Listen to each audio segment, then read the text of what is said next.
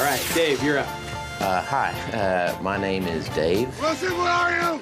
Wilson! Just what do you think you're doing, Dave? We're going for the price on Wilson. Open up the door, it's Dave! Who? Dave! Hey, Mr. Wilson!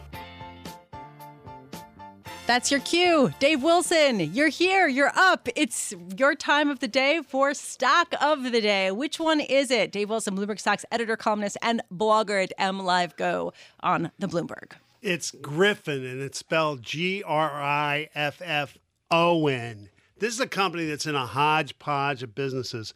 Its Ames unit makes tools and gardening equipment. They own the True Temper brand.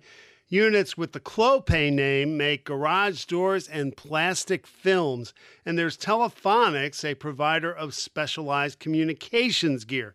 Now, Griffon's ticker is GFF. Company shares took off after last November's presidential election and peaked at a record in early January. Since then, this Trump rally arguably has faded. The shares have given back almost all their post-election gains. Now, today brought a change for the better if you're a Griffon shareholder. That is, the stock rose after the company made a deal and raised the possibility of an asset sale.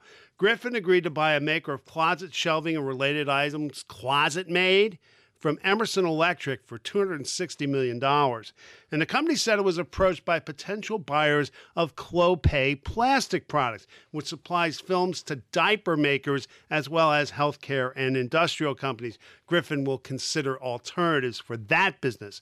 And you put it all together, Griffon's shares had their biggest gain in more than 5 years. They climbed almost 15.5% on the day.